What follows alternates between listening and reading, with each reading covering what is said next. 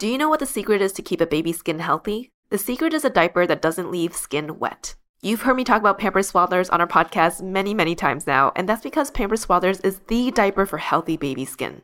Pampers Swaddlers absorbs wetness better than the leading value brand and provides up to 100% leak-proof skin protection and up to 0% skin irritation. And if you're a fan of Pampers, you've got to check out their new Pampers Free and Gentle wipes, which clean better than Huggies Natural Care and are 5 times stronger, so they resist tearing during a diaper change. With Free and Gentle, mess meets its match. And if you're like me and you love saving and getting rewarded for something you gotta buy anyway, like diapers, don't forget to download the Pampers Club app today and earn Pampers Cash. You can redeem your Pampers Cash for exclusive Pampers coupon savings and rewards. Try Swaddlers with new Pampers Free and Gentle wipes for healthy baby skin. For trusted protection, trust Pampers, the #1 pediatrician recommended brand. Welcome to ABG, Asian Boss Girl, a podcast for the modern-day Asian American woman. I'm Janet. I'm Mel.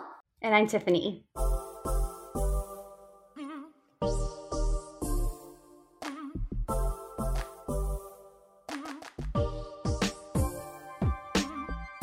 Here at ABG, we get a lot of messages about careers, questions about how to figure out what you want to do, tips on applying for jobs, best practices for interviews, and so much more. As much as we love sharing our personal experiences, the three of us are by no means experts.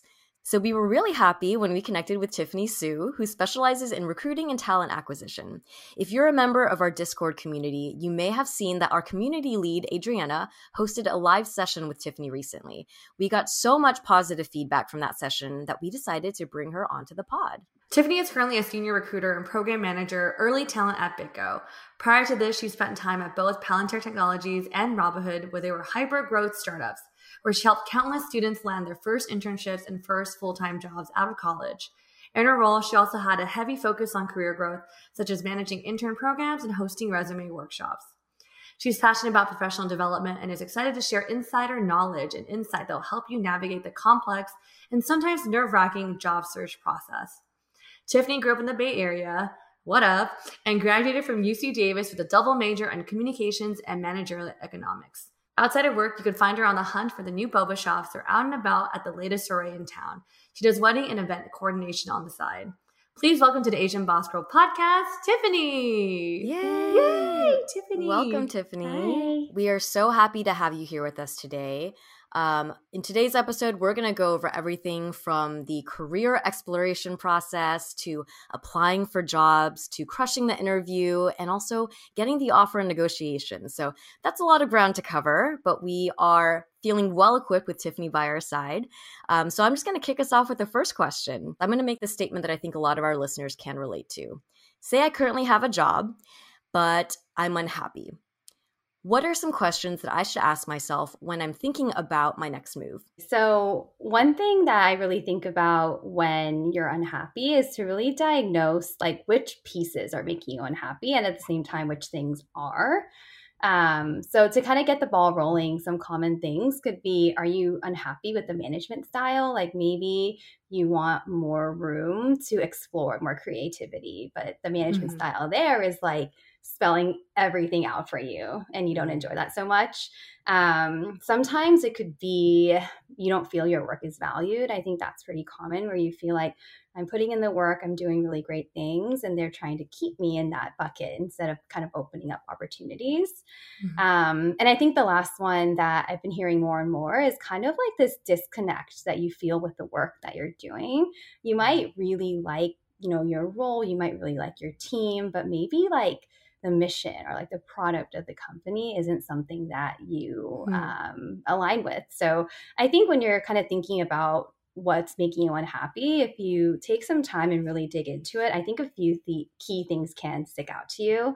And hopefully it's not like everything. Hopefully it's like some things you do enjoy and some things you don't.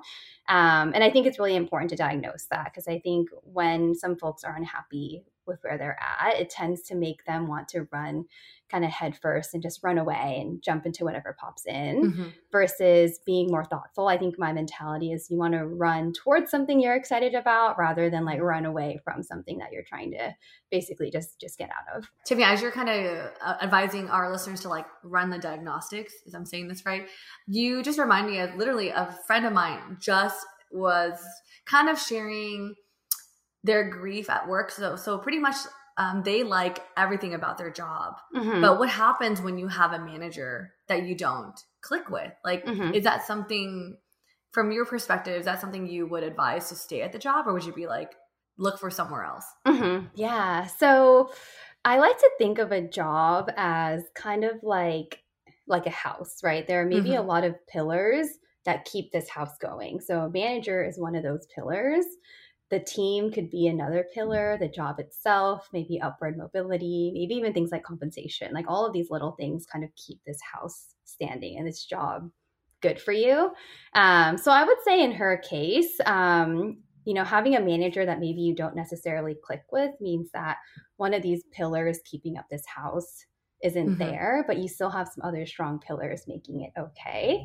When I would say would be a good time for her to start exploring is if the relationship with the manager starts impacting maybe her growth, or she's starting to feel like this isn't a place where she's even happy to be. Like this relationship is draining, then that takes like another pillar because it's not fun to be there. And then she feels like, oh, I can't grow because they're not helping me. Then that's another pillar. So I would say just if it's like a relationship with a manager, it varies. Like a manager could be your best friend, but it could sometimes just be like a working relationship. It really could be either way. But I think it really matters what that relationship turns into ultimately and what it opens up for you. No, that's great. Yeah. I love that you've created this structure for us where we're looking at pillars of a job and then also setting the standard that you should know what you're running towards versus running away from a job. Because I can definitely speak from firsthand experience. After my first job, I had that inclination after 2 weeks to run away. But I did, what you had suggested, Tiffany, was just kind of sit down and try to like write out like what are the things that I don't like about this job, and could I try to make it work, right? Or were there enough things about it that I enjoyed? But it turns out that when I kind of did some deeper thinking, I realized that it was really the industry of work that I did not like.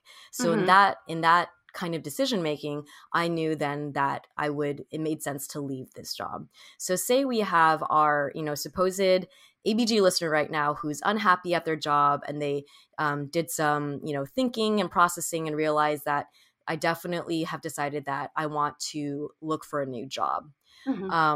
When I was looking for my new job, the main resource that I used, because I was career switching often, was boot camps and also LinkedIn to kind of, try to network. But I'm curious from your perspective, if you could share, more thoroughly and kind of in a more thoughtful way, when is a good time to start a job search and what's the best way to go about it? Starting a job search, I think, should begin whenever you just feel like there's something new that you want to try. I think, how would I phrase this? So when you start a job search, it doesn't have to be like full send 100%. I'm going to be leaving and trying something new. I think sometimes people think I have to just apply like 100% of my time to this. I have to do X, Y, Z. But there are kind of different ways of how aggressive you want to be with your job search. And so even if you feel like, hey, there's this opportunity that sounds a little bit interesting to me, like don't be afraid to explore it. You're not signing a contract to join them right now. So I would say if you do feel at least some part of yourself wants to see what's out there, it really never hurts to do that. So I would say the time is always now. And you kind of change a lot in your career year after year. So maybe you think that you're not ready for something new, but if there is something out there that a friend recommends something, or you see a new company that's exciting to you, I don't think it hurts to just have those conversations. And then for your second part of the question, like how to get started, I think that list from earlier is going to be really helpful, where you have a list of things that you really don't enjoy and things that you really do enjoy. And I would say you should go even further to think about things that are really important to you in a role. And I really encourage people to not be pressured to conform by what other people think is important. Because I think, sometimes people have this idea, oh, you have to grind, you have to really, put all of your effort, into this job, etc. And then some people might be, starting new families and they really care about maybe things like a work-life balance. And some people really like to travel, so they don't mind being on the go. But then some people maybe work better in an environment where they can stay put and really dedicate themselves. So I would say when you're thinking of this list of things that are important to you, don't be afraid to kind of really think about the things that you want instead of what maybe society or what your friends might say are things that make a good career. And then from there, it's really, I think, helpful to also not be afraid to look for things that you might think are out of reach. This is just an exploratory phase. You're putting basically down everything that you might be interested or things you might think are important. Like I would say a couple years ago, like wanting a remote job was basically almost impossible. Like whatever job you wanted, you had to go into the office, and you're like, I don't even want to consider what it would be like to have a remote job. And then now the industry has changed so much where it's like pretty much like a norm almost, where if you want to be remote, you can. So I would say when you're thinking about things that are important to you, there's no constraints here. This is like your own personal list to really find what could be that dream job. And then kind of wrapping it up, I would say, like you mentioned, like LinkedIn has been really helpful. This next part is just going to be really deep research. So if you really care about, working in like the healthcare industry, like the product is really important, you can look up, the top 4 to 5 places that kind of tackle these opportunities. If you ultimately want to, become like head of design somewhere, like a senior designer or something, maybe look up the designers that you really admire, see where they've worked, see where they got their start. Just look up places or roles that fall under all those categories that you're interested in. So if you have 5 things that are important to you, 5 places that satisfy each of those things, you kind of have your starting point on where to explore. So that's been really helpful for me, because sometimes you'll find that maybe even one company satisfies multiple of those things, or a role will satisfy multiple of those things.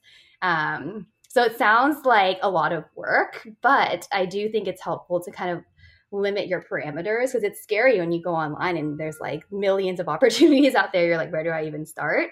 So I think it's helpful to think for yourself first before trying to like look at jobs and trying to fit yourself into that job description. Yeah, I think that is great advice. I often found that, the first inclination is just to go onto LinkedIn and start looking for what jobs are available, right? But you aren't going very well equipped, and you're going to be easily influenced to whatever's out there, or just feel like, I don't know, all these jobs look good. Yes, exactly. So that internal really reflecting on yourself and what you like and what you don't like, what you're good at, what you're not, is so important. So thank you for sharing that. Yeah, I also want to echo that, because I feel like I remember actually just graduating college, and I think one of the things that we seek after graduation is like prestige. It's like, well, I want to work for Google, I want to work for Facebook, and I'm just like, well, in reality, is like, do I believe in the product? Do I believe in the mission? What is the management style? Like, I think as I explored careers the last 10 years, you realize that like, wow, like I really care about a good manager and like how they manage me, because I don't like work if I don't have like a team player as a manager. But I don't think you know this when you're in college. You're like, all right, I'm just going to apply for whatever pays me the most and has like the most well-known name, But I do think as you identify what you truly value as a person, it's also easy to identify what you value in a job. So these are really, really helpful tips. All right, Tiffany, for all our high achievers out there, kind of like myself, which I'll say, we're probably very familiar with the concept of like, setting goals. When it comes to managing our careers, what are some tips you have for setting or defining career goals? I think with most goals, it's really helpful to think long-term first. So you have, you're here right now, and try to envision yourself, at the end of the tunnel. So after all is said and done, what kind of work do you want to be doing? What kind of roles do you want to have? What do you want to have achieved? I think that that's really helpful, because sometimes people don't really think about what's next immediately. They have this ultimate dream that they want to achieve. So when it comes to your career, I would say how to get to that ultimate goal is to first kind of do some research and some networking to understand that. So for example, for me in recruiting, there are kind of a lot of different paths. I started as a coordinator, which means that you do a lot of the logistics and scheduling behind recruiting. And when I became a coordinator, I didn't really know what was going to be next. Like, do I become a recruiter? Do I go into HR? Do I maybe do recruiting events? Like, there were so many different paths out there, and I didn't really know ultimately what I wanted. So I just connected with a lot of people in the industry, with mentors, with people on my team to understand what this could grow into. And then ultimately at the time, one thing that really interested me was becoming like someone who creates like talent and recruiting and HR at a company. So being the first person to do that and build out all these functions. And once you kind of get to that ultimate goal, I think what's really cool is you find that everyone gets to that ultimate goal very differently. So when I did some research on who's the first like recruiting person at this company, some of them have been doing recruiting their whole lives and kind of follow this path like that. And then you realize some of them maybe were engineers first, and then they really loved working with recruiting, and that's a career change that they wanted to make. So what I mean by this is you have an ultimate goal, and the next step is to really find those sub goals to get there. And each person's path is so different, which is why I think this part's kind of the most interesting part, because sometimes there's a conventional path to get to where you want to go, but there's also a way to kind of take a different route and achieve different things along the way. So in terms of setting career goals, I think everyone should try to at least start off with an ultimate goal. And this ultimate goal can change.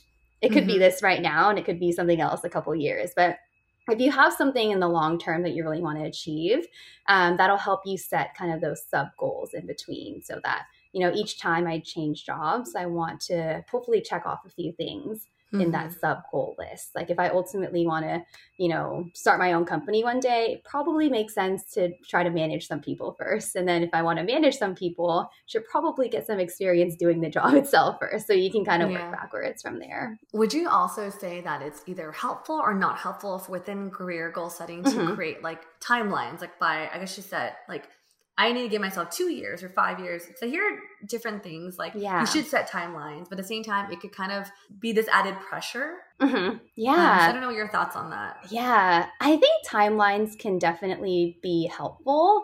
And maybe just view them as like a North Star, where it's something that you aim for, but at the end of the day, if it's like faster than that, great. And maybe there are some snags in the road and it goes past that, but it's not all an end all be all. It doesn't mean you should stop pursuing that. I think it's good to have North Stars for that reason. But, you know, I don't think it's going to be something that will like make or break, you know, your progress. I think it probably also depends on how people are motivated. Like if timelines are really something that you find helpful, it could be. But yeah, I think for me personally, I find it helpful to kind of have these sub goals and very broad timelines, but not like if I don't achieve it by this time, I'm going to feel really disappointed kind of thing.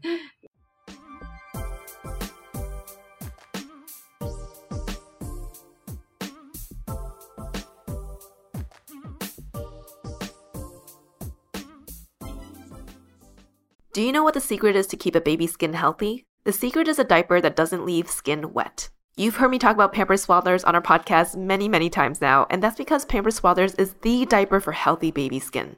Pampers Swaddlers absorbs wetness better than the leading value brand and provides up to 100% leak-proof skin protection and up to 0% skin irritation. And if you're a fan of Pampers, you've got to check out their new Pampers Free and Gentle wipes, which clean better than Huggies Natural Care and are 5 times stronger, so they resist tearing during a diaper change. With Free and Gentle, mess meets its match. And if you're like me and you love saving and getting rewarded for something you gotta buy anyway, like diapers, don't forget to download the Pampers Club app today and earn Pampers Cash. You can redeem your Pampers Cash for exclusive Pampers coupon savings and rewards. Try Swaddlers with new Pampers Free and Gentle wipes for healthy baby skin. For trusted protection, trust Pampers, the #1 pediatrician recommended brand. You don't need a summer getaway to transport yourself. Book your smooth escape with the wax experts at European Wax Center. I used to only book my waxing appointments around vacations and events when I planned to be in bathing suits around other people. But years ago, I decided to start scheduling my wax appointments around moments when I wanted to perform an act of self-care for myself. Nothing beats the comfort of that smooth and frictionless feeling after a clean wax that only you can feel. And as someone who is often in yoga pants, regular waxes make a big difference in my comfort level, which is why I'm a regular at European Wax Center. The secret is their signature Comfort Wax. It's a proprietary blend of beeswax sourced from Europe and other skin-soothing ingredients that allows them to remove hair easily for a virtually pain-free experience. Their certified wax specialists are expertly trained in prepping, protecting, and pampering your skin. And their online booking system makes getting a reservation simple and straightforward. Book your smooth escape with the experts at European Wax Center. Make a reservation today and your first wax is free.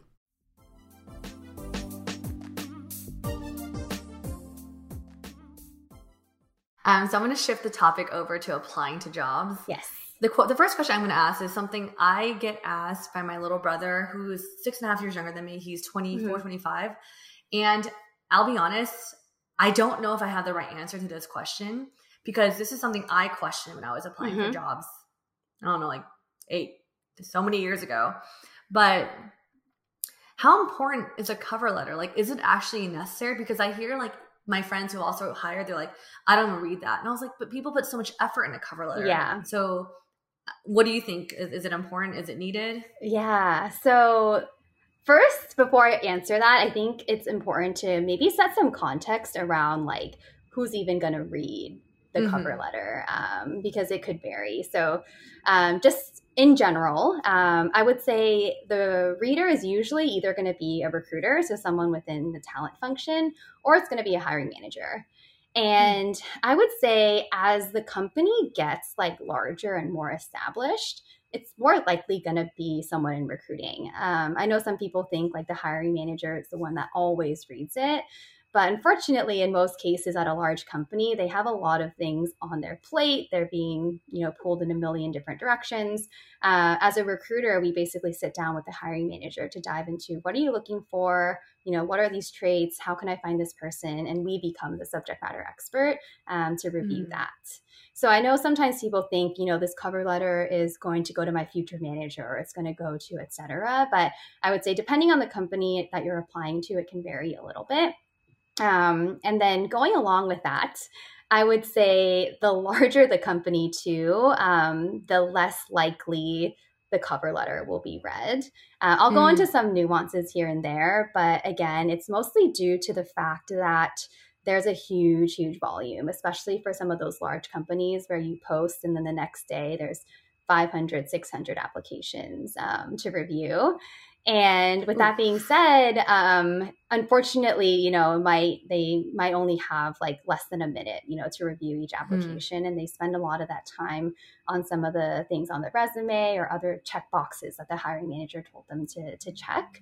So I would say it varies a little bit. And again, some of the nuances I mentioned earlier is sometimes you might have someone in recruiting that, does have some time to review all of these. So it doesn't mean it's not going to be read ever.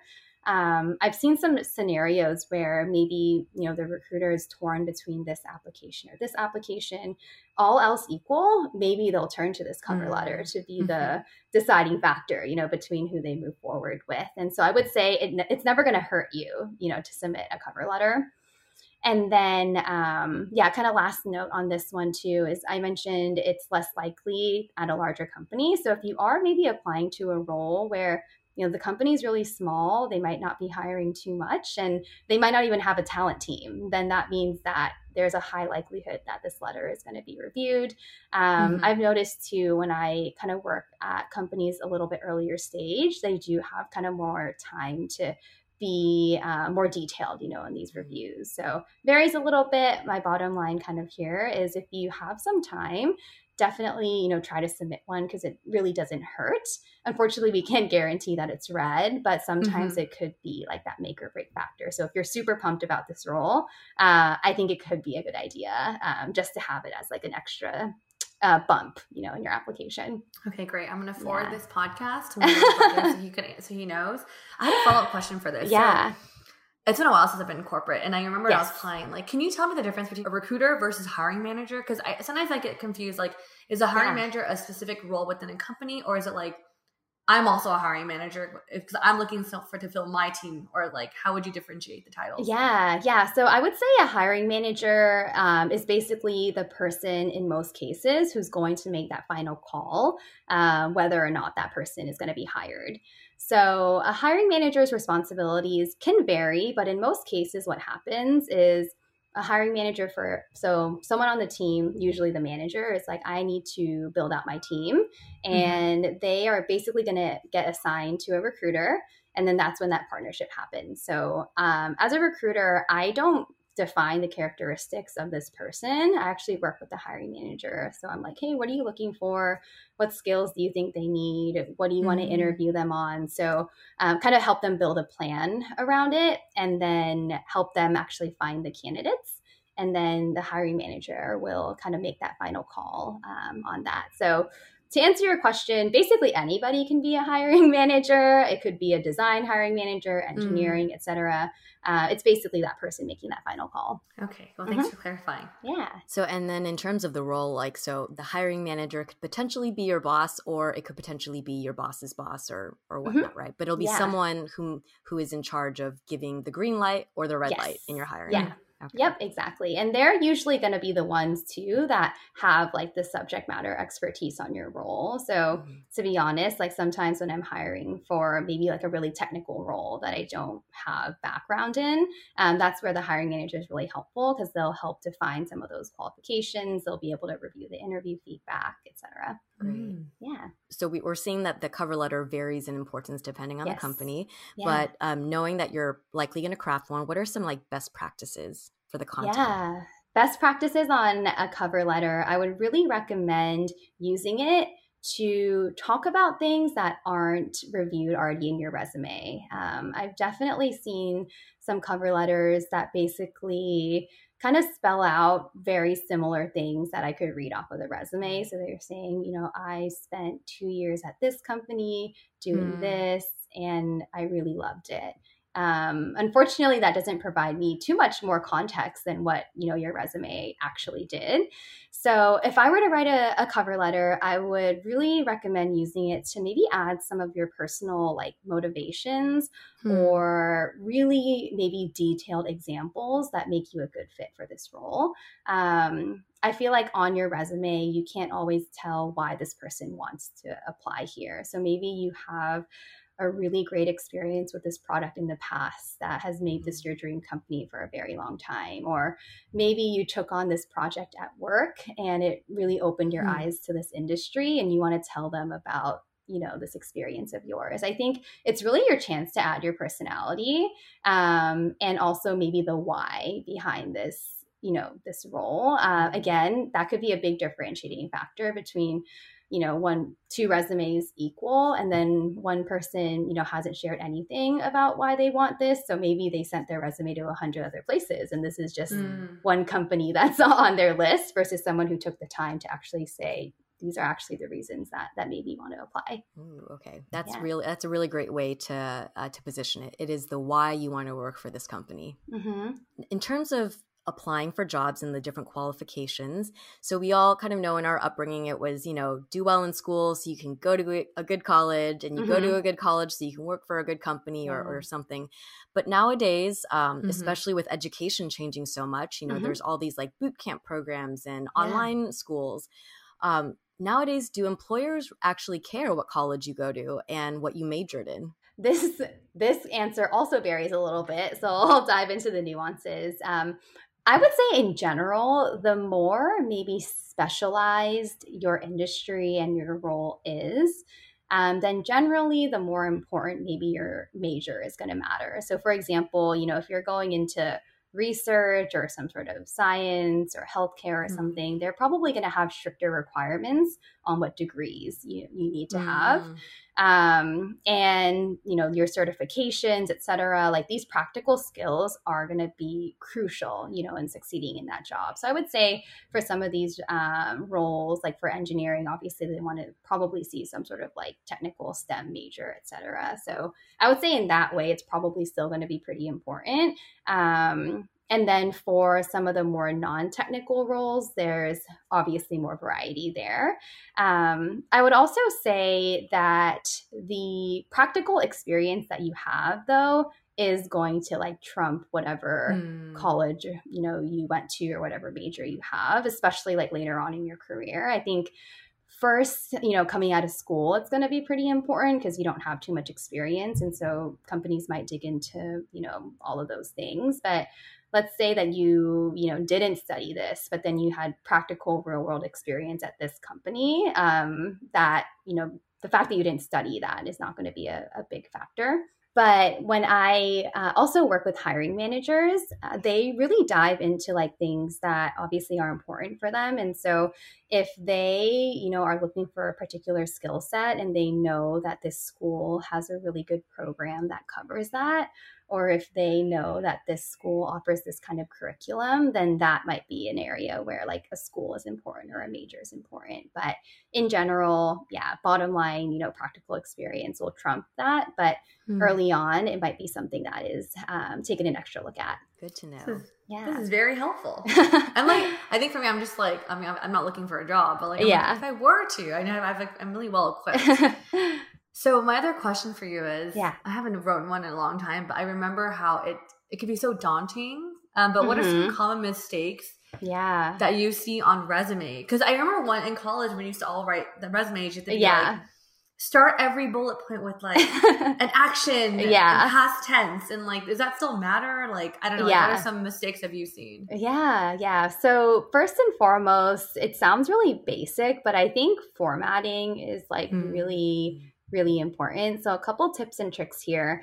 I won't dive too deep into the details, but there's a lot of recruiting software out there. So when you upload your resume, it can go into like so many different, formats. So my biggest recommendation here is to always like upload your resume as a PDF. I've seen some people do like TXT files or Word files, and by the time it gets into the software, it's like 1 word per page or something, and like, or some words become symbols. It's like a mess, and it's really hard to get, reach out to them and get the correct format. So first things first, with kind of how everything has been changing and all these different recruiting software, kind of save yourself the heartache and save as a PDF, I think is really, really important, just so you ensure that what you're submitting is what is going to be viewed. So that's a big one. My second piece of advice is, I think with all like job applications and whatnot, people feel like they need to stand out. And they might be sacrificing like clarity in their resume. So they really want to be different. So maybe they use this font that's maybe a little bit hard to read, or they prefer to maybe put their education here on this side, but then it's kind of covered up by other information that they've put. So my second piece of advice is, there's a time and place for creativity. Like, I think if you're in, submitting an application for a design role and they're asking for you to show off, your design skills in this resume, then you can kind of flex on those creativity skills. But in most cases, I would say, resume templates are there for a reason. It's because they're really good and they're easy to read, easy to skim, and just very clear and direct. So don't feel like you have to use like crazy colors, crazy fonts to make yourself stand out. I think the experience that you have is going to speak for itself. So don't spend too much time again trying to like make it look too different. What the content, I would say, is most important. And I think the last like common mistake that I see is that the bullet points supporting each experience ends up being a little bit like too vague, and it doesn't really tell us like the impact of the work that you did. So for example, you could say that you led this project with 3 other people, but then you don't really talk about the success of that project. So you did this project, but did you save the company time? Did you, sell this much of the product? Did you save this many resources for your company? So it's really great if you, have these big accomplishments, but I think ultimately a lot of the times it doesn't tell us too much of a story of like how you did it. So I think also kind of going back to your original question, like I think, having action verbs starting off, like all of those things are important, but ultimately I would say like the content of it is going to be the ultimate deciding factor. Yeah. Oh, yeah. Man, that's so true. I feel like before you're like, sound as like impressive as Oh, possible yeah. without being too crazy. I remember that was like the thing back in college. Yeah, like have thesaurus.com next to you and just like putting in like Yes. a synonym for every word. Yeah. Yeah, that's what I did. I'm not gonna lie. I should update my LinkedIn. But it's so funny because like I think this is great advice for resume building, because I have noticed the trend actually. There's definitely more creative resume templates now than when there was when I was in college. Yeah. And to this day, I still use an iBanking resume template. And I'm just like, this is a little too dry for me because I work in creative. But at the same time, it's finding the right balance of like, you could be a little creative, not like, don't make it harder for the recruiter to read. Exactly. Yeah. And Tiffany, what about for some of our younger applicants out there who maybe their first job that they're detailing on their resume, they don't really know the impact of their work and they're kind of just focused on their daily tasks. I think that's probably the first thing that they're going to think about. What's a good tip to kind of walk them through how to go about revamping that? Yeah. So even if they're not quite sure maybe of the impact of their work, a good way to flesh it out further is to share more information about how maybe they accomplished those things. So let's say that they did, write this project for this company. Maybe talk about some of the tooling that they use. So what tools you familiarize yourself with. Maybe talk about the number of people that you collaborated with, so you could show that you have good communication skills, etc. So if you don't have the end product, I think showing them the building blocks that you use to get there is also equally helpful. And then kind of going along with that too, I think some people are kind of concerned if they make a career change or maybe the work that they do isn't relevant to the role that they're applying for. I would say like don't feel limited by, just the deliverables of your work. So again, if you maybe trained up a new person on your team, that shows a lot of skill. You can definitely add that as like a bullet point. Maybe you did side projects or maybe you do some sort of volunteer work that's relevant. Like I think all of that is fair game. I don't think you need to define experience by like a 9 to 5. Experience can kind of come in a lot of different ways. Wonderful. So you shared with us, to avoid trying to use creative, crazy design as a way to make your application stand out. But many of us know that, some of these jobs do have hundreds and hundreds of applicants. Yes. What are some tips you would have for our listeners to help them stand out in the application process? Yeah, great question. I always start off by saying the job description is your best friend here, because the job description was basically created to spell out exactly like what the hiring manager is looking for. And I think in the past, like having one perfect resume was like the thing. You have this one perfect resume that you spend a lot of time on and you send it everywhere. But I think the best method is to actually have different versions of your resume catered to that company. Because even if you're applying for the same role, I think, using design as an example, a designer at a 10-person company, the qualifications are very different from being a designer at a 1,000, 2,000 person place. And the things that you kind of share on your resume should change because of that. So start off with the job description and diving in a little bit deeper. I would say, when you look at the qualifications, the responsibilities, try to see if there's something in your roles that you can relate back to that. So if they're asking for experience in Photoshop and you did this Photoshop project that covered this and that, add it in there. If you have worked in a company with kind of like the same industry as the one that you're applying to, add that in there. I think the job description is basically kind of like this checklist of things that you can check off. And don't be scared if you don't check everything off, obviously, but it's just a really good starting point, because as a recruiter, if I'm supporting a role that I'm not familiar with, my hiring manager was the one that trained me. So I'm looking for these keywords. I'm looking for these things that will convince me enough that this person's worth moving on to the next round. So I think the job description is just a really, really great place to start. And if you do feel like you don't fulfill everything, that's totally fine. I think it'll also just give you some ideas of skills that you can potentially work on as well to kind of round out, your application. Yeah, that's a great tip to focus on. Is the job description is pretty much a map for you to use to kind of cater your resume. And I liked how you highlighted on catering your resume different, like customizing it for different roles, because I do think that there's this inclination, probably especially when we, first get out of school, to just like spam your one templated resume to everywhere.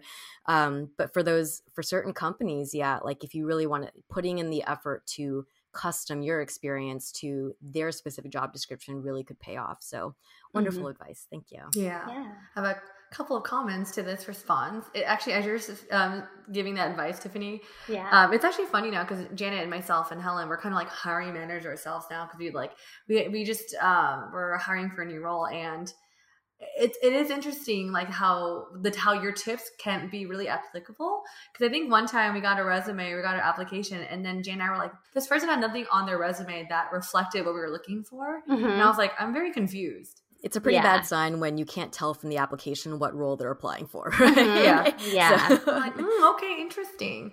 In terms of the application process and standing out, I was also taught that.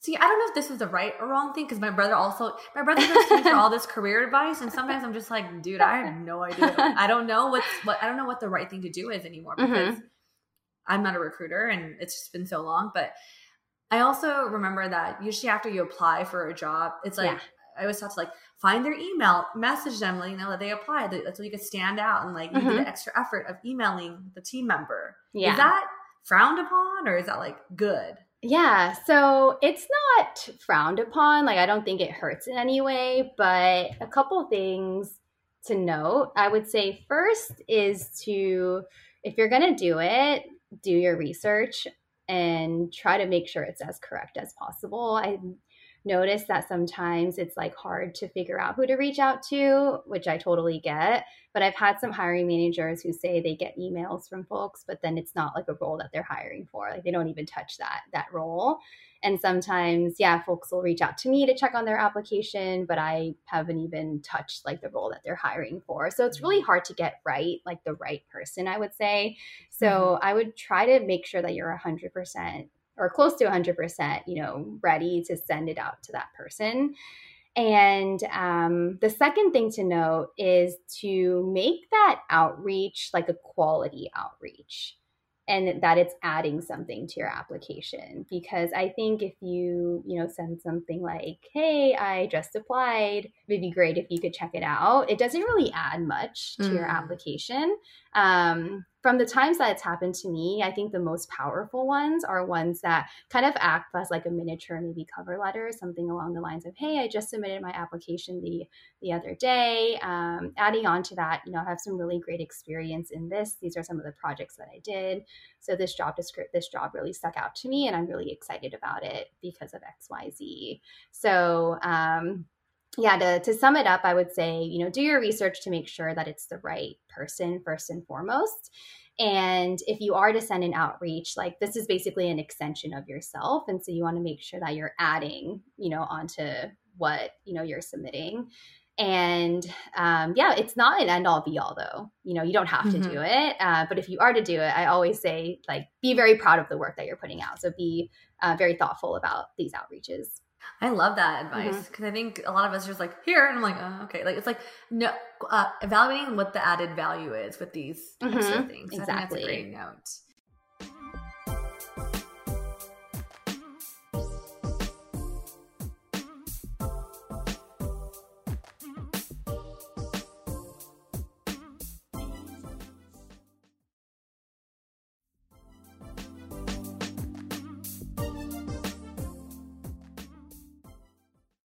I do want to switch the topic over to the next step, which is like, once you get, your application, you get accepted, the next step is the interview, like how to crush interviews.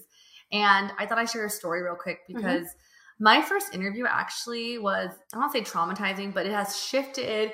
It definitely like shifted like how I handle interviews moving forward. Like, so my first interview was to be like a campus ambassador, where like I take students and parents on tours around the campus, and it was at UCSD. And I just know like business casual was like, you should just go business casual. Like I should have been jeans and like a American Eagle, very like lightly thin button down, and like, the infinity scarves back in the day.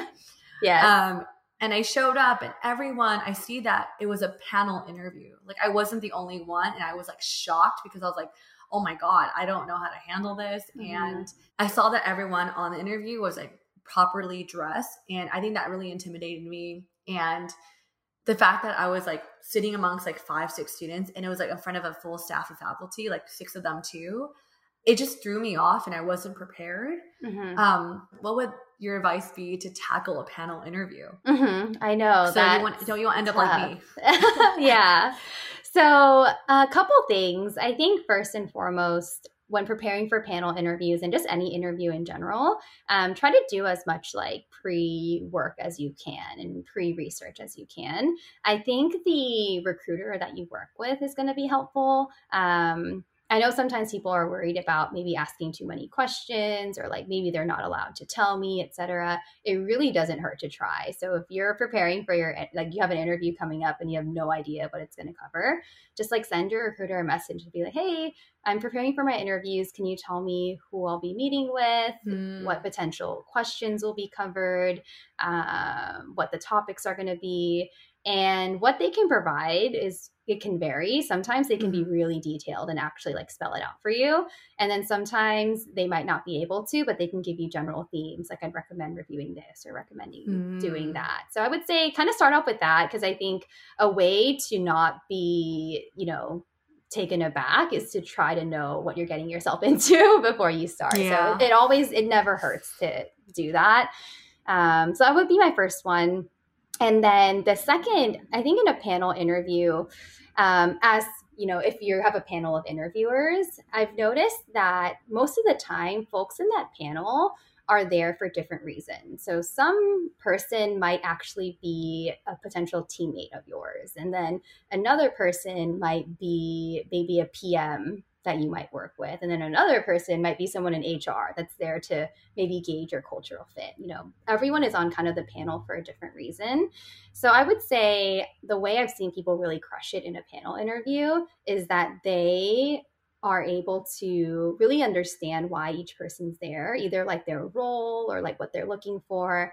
And when you're answering questions, I know it sounds really hard because you're juggling like so many different things at one time. But if they were to ask you how you would navigate the situation, if you could craft an answer that is somehow something that each of those people can find value in. Because I think sometimes in a panel, like people will like space out and like this, I have no idea what they're talking about, etc. So if you can maybe paint the context for them, have an answer that is something that they can find value in is going to be really helpful way to just be more aware, of everything that's going on. But it is really tough. I feel like those don't necessarily set people up for success because of all those different factors. But that would be my 2 cents. No, for sure. I think when you said like know why, kind of understand why each member on the panel is there to interview you, I feel like, and also knowing how to prepare for interviews is really helpful, because I remember my roommates can attest to this, but I remember my preparation for this interview was I was pretending to give a tour of my campus in my kitchen. I was like, this is this building here. I was like, why am I right-minded? I think that was going to be the interview, like me giving a fake tour in front of everyone. I don't know why. I just had no idea, but yeah, I think it's a good tip to be like, hey, if you're not sure, just ask like, what is this role looking for? Yeah. Thanks for sharing that. Yeah. And I think these days there's a lot of, websites out there that people submit, their own information. So if your recruiter can't tell you anything, just try Googling it, seeing if someone went through it recently. It could be just a good way. A lot of my nerves get quelled when I just have a better idea of what I'm getting myself into. Yeah. It's a great tip to be able to reach out to the interview team and just ask them, who am I going to be seeing? What things should I be prepared for? Along with Mel's story of the panel interview, I have another, I guess, like type of interview that I also bombed. It was, I think, my first job out of college, like first corporate job. So I really had no background and preparation. At the time, like I didn't know too many other people that were working in industry. And the interview that I went on ended up having a case. It was for like a consulting gig. And I had no concept of that. And I totally just like bombed it. And for those who maybe haven't heard, a case interview is one where they give you an assignment. You are given maybe 30 minutes in the room by yourself to kind of work out a problem solution. And then you are having to present your work. So, I think talking now about there's a panel interview, that's the type of interview. There is, you could come into like a case, like a problem solving homework interview. Could you break down like what are the types of interviews that someone might expect, and also specifically if you had to problem solve, like what are some ways to prepare? Yeah. So trying to think, I think a few of the interviews that pop up, depending on the role, there's probably going to be some sort of interview that gauges like your hard skills. So if you are going to be, in a technical role, it might dive into, coding or maybe algorithms or whatever. I've seen for maybe design roles, they'll have like take home assignments potentially where they'll give you a prompt and then they want you to create something and then send it back to the team for review. So I would say if your role like requires, some sort of like domain knowledge or some sort of deliverable, you can probably expect your interview process like at some point to like test on those skills. And I think when you're preparing for those, it's really important to also think from the perspective of the interviewer and try to understand they're asking me this for a reason. What are they trying to see from me? Are they trying to see creativity? Are they trying to see maybe really clean code? Like there's a reason, each of these interviews happen. So I would say when you're kind of crafting your solution, it's really helpful to think, from the interviewer's perspective, like why they're even asking you this. And then I would say now we're also kind of trending in the direction of having like behavioral type interviews added in too. So even if you don't necessarily have that experience, you might get some hypothetical questions like, you ran into this, what would you say? Or if you ran into this, what would be your solution? Those are also like pretty common, especially for maybe some of those non-technical roles where they can't, test if you can do this, but more so the scenario that you would have to kind of adapt to. Good to know that there may be different types of interviews depending on the role you're applying to. Tiffany, what are some other ways that our interviewees can put their best foot forward during this part of the job application process? Yeah. So for interviews, what really changed how I approach interviews was having this idea that I call like an interview toolbox. So like I mentioned, like the biggest part about being scared of interviews is you don't know what to say, or you're scared you're going to freeze, or I'm just not going to know the answer to this. And basically with this toolbox, what I usually do before interviews is I reflect back on my career, all the jobs that I've had, all the projects that I've done, and basically have like this toolbox of stories that showcase like my best experience. So projects that I've led, and I have a whole, like, people like to hear stories, right? People like to be engaged. So I, set up the context, our company was running into this. This was what I did, who I partnered with, the tools, and ultimately it led to this. And so if you have a bunch of these stories ready that really showcase the best of you, after that, you can just simply add like bullet points. Like this story showcases that I have good communication. This story showcases that I adapt really well. And then this story showcases that I'm flexible. This story showcases this. So instead of being kind of nervous about all the questions that you're going to be asked, I think this toolbox is great because I basically have exactly what I want to show them. And I know exactly what skills these cover. So basically, anytime they ask any question that's related to these topics, I have like an example that I can show them. And it's made me so much less nervous because I feel like I have a holistic picture of myself that I'm ready to share with them instead of like waiting for them to like bombard me. I'm like, hey, these are the things that I know. So I think that's a good way because, again, to put your best foot forward, you should have a good idea of what you want to tell them. So this toolbox has been like, it can be ongoing too. Just have like this doc saved for yourself. And then every time you do something cool, you add it and you can use it for next time. Yeah, I love that. I actually have my own toolbox too.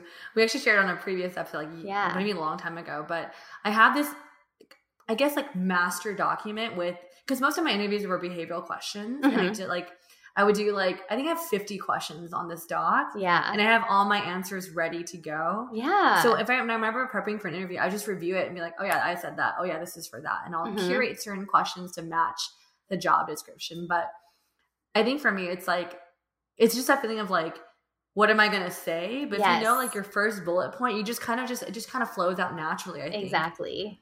But it's also being prepared of knowing what you're going to say to answer some of these questions. So I love that your toolbox example, because I could relate to that as well. Yeah.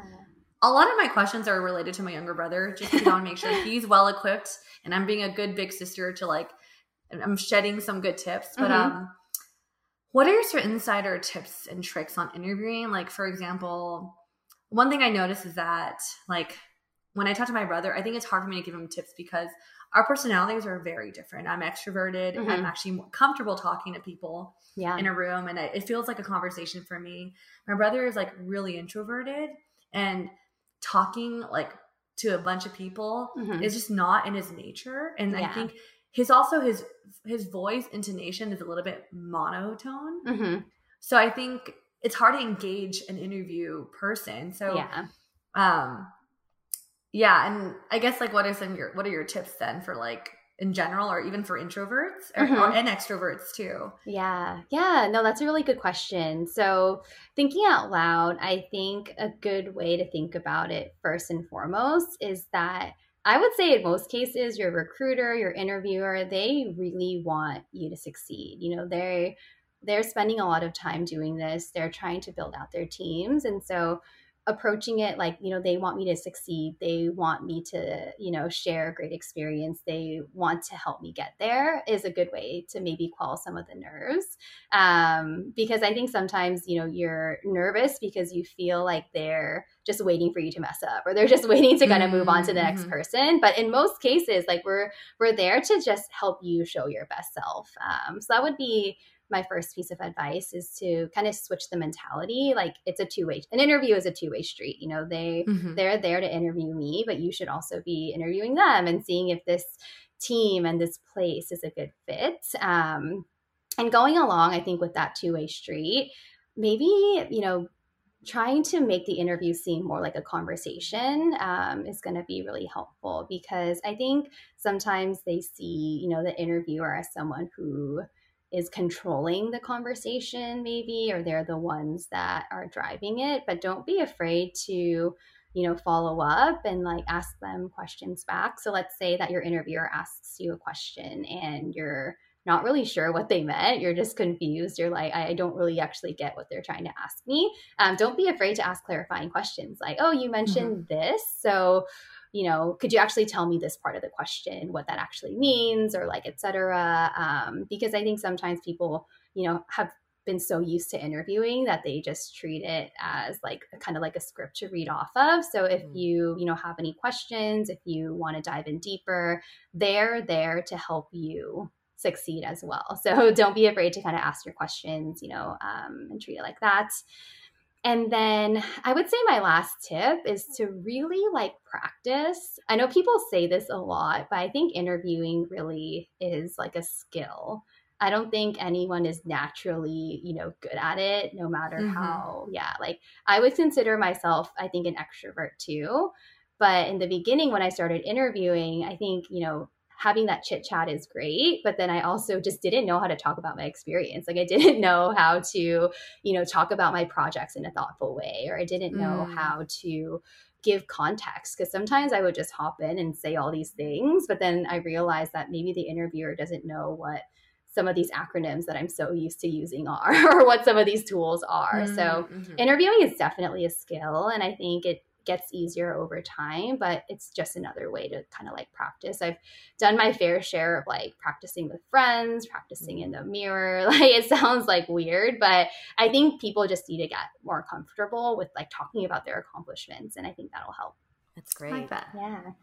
Do you think also kind of like maybe some facial cues too, like when you're smiling, maybe your voice will carry more like with confidence and more positivity? Yeah, definitely helpful. I also find too, if you need a little bit of time to maybe like, you know, warm up to the interview or feel, you know, comfortable. I would say like take the time before the interviews even start, especially virtually, to just get yourself in the zone, you know, whether that means, getting yourself into like the office, or I know everyone's like working remotely, so you might be in sweats or t-shirts or whatever. If it makes you feel more comfortable changing into something that, is going to put you, in a more comfortable space, feel free to do that too.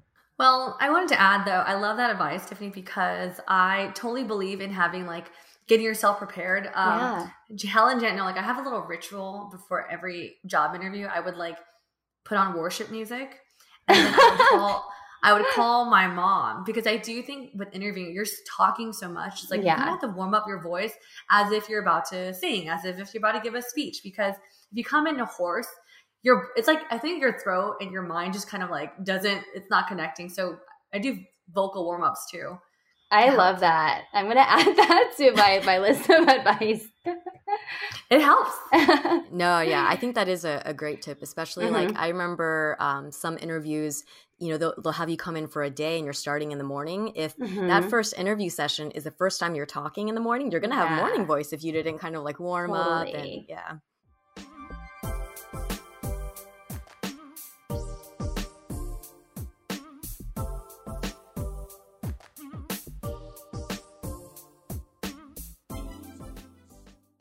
So now for our last step of the job application process. Let's say we've gotten the job and we've gotten the offer, but it's not over, because you get the offer and then there is the negotiations, which I actually in my first job did not even know that I had the option to negotiate. So Tiffany, I would love to hear you talk to our listeners about how to tackle the process of negotiating after you get an offer from a job. Yeah, so this is a big one. And I know that negotiations can seem really scary and just like a huge question mark and a huge unknown. So to summarize it first, before I dive in, negotiations should just be based off of like data and facts and other basically concrete leverage that you can build. So I'll dive into what that means. So, let's say that you were to like get an offer and you see these numbers, you see all these components, but you don't really know how that compares, right? Is this a good offer? Is this a bad offer? Like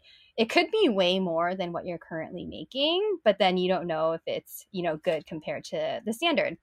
So my first piece of advice is to always like do your research. There are a lot of salary websites out there now, and a lot of states are actually enacting a lot of salary transparency laws. So it's a lot easier to basically get that information, than it was in the past. So do your research and try to understand, for your role, for the city that you live in, et cetera, try to get some kind of concrete data and kind of see where your offer is landing. So that's to just get a sense of, is this good? And if not, how much like higher can I go? So I think research is really important. And then the second piece of negotiations is basically to like build as much like leverage as you can, we call it. So let's say that you realize, hey, this offer has gone as high as X amount of money and I was only given this. And you're trying to go to your recruiter and you want to ask more. I think how people usually fall off track is they'll ask for it and then they won't kind of defend the reason why they deserve it. So if your research says this, that's great. That means it's doable. But you basically want to build a case for yourself. So you can say things like, I would love for compensation to hit this amount. If I were to leave my current company, I'm actually, up for a promotion later in the year and I'll be giving up this amount of money. Or you could say, I'm going to be, moving cross country for this company. And I did some research and shipping my house materials is going to cost X amount of money. So I'd love the offer to be able to cover that. Competing offers are really great. So you could say, I'm interviewing at this place. They promised me this. I'm still more excited about you, but, I want to be able to be thoughtful about my decision. I think all of those are concrete facts, which are not going to put anybody off. I think some people are scared, like, oh, if I negotiate, they're going to take back the offer, or they're going to think that I'm just being selfish and all I care about is the money, which is why, when you do your research and you do build a case for yourself, it basically eliminates all of those fears because they know you're not pulling this number out of nothing. You're not just asking for $1 million just because your research showed you that, it's worth that much and, these reasons. So I think that's a really good way to approach it first, is to kind of make sure that your asks are reasonable, but also you have reasons for it yourself. That's wonderful. I think so often people get very shy about negotiating for their salary. And I think some of it is maybe we associate that with like our personal value. But you building a case where you say, here's evidence of, either work I've done or an opportunity I'm giving up. It's not about you, it's about the situation. So I think that's a great way to frame it and make it a little easier to kind of defend, fight for yourself. Yeah. And my second piece along with that too is to always like approach negotiations as like a discussion, a conversation, and with gratitude. So what I mean by that is, sometimes it kind of comes off as like a demand where they're like, this was way lower than I wanted and I want this. And I think in those scenarios, you never really know who has the power in a company. So just for some more context, like recruiters sometimes have a say, but oftentimes it might fall into finance or compensation who kind of tell us what we can or can't do. So I think it's really important to always just approach these conversations with, just like gratitude. And, I'm really thankful for this offer. I really appreciate all your time. I'd love to see if we can move towards this, direction. I know it's going to be some extra work on your end, but I'd really appreciate it if you could kind of help me in this. And then my second piece too is like, since it is a discussion, be open to some of their, suggestions too, because compensation can mean a lot of things. So even if they can't maybe get you the base salary that you want, but they offer up, maybe we can cover the relocation for you, or maybe we'll give you stock options in this way. Is that something that you'd be open to? So that's what I mean by a discussion is, you can start off with a starting point with them, but it's not usually going to be just one simple conversation. It's more so, kind of like a give and take and a compromise that happens. It's great information. For all of our listeners, rewind back and replay some of Tiffany's. She articulated it so well. You get to literally directly type you some of those wordings. Well, Tiffany, that actually concludes this episode with you. I just want to say thank you so much because it's been extremely, extremely helpful. And I wish I just had I had someone like you when I was applying for jobs. I feel like I did have resources, but I feel like you hit, like Janice, you hit on everything that you kind of need to land, your dream job or your first job out of college. So thank you so much for spending time and sharing your knowledge with us and our listeners. You're welcome. This was really fun. I kind of think back to my own job search and think about the mentors that have helped me, or some of the kind of strategies that were helpful. So I'm glad that, listeners can kind of find some value in this. Yeah. And if our listeners want to LinkedIn stalk you or find you on social, where can they find you online if you want to be found? Yeah, LinkedIn is probably the easiest. But I do, love kind of connecting and sharing some career advice. So if there's anything that you want to pick my brain on too, feel free to reach out. Awesome. If you don't already, please follow us on Spotify, subscribe to us on Apple Podcasts, leave us a rating and review, and share this episode with your friends. You can also support us through monthly donations at anchor.fm/AsianBossGirl/support, or get some merch at asianbossgirl.myshopify.com. If you resonated with today's episode, let us know in the comments of our IG post. And if you'd like to put faces to our names, you can find us on YouTube, where we share vlogs, an audience Q&A segment called Dear ABG, and much more. Our handle on both platforms is @AsianBossGirl. If you'd like to send a shout out to a friend, check out our link tree in our link in bio and click on shoutouts. And last but not least, thank you to our super talented editor, Michelle, for working all her magic on our episodes, including this one. And with that, we'll catch you all in the next episode. Bye. Bye.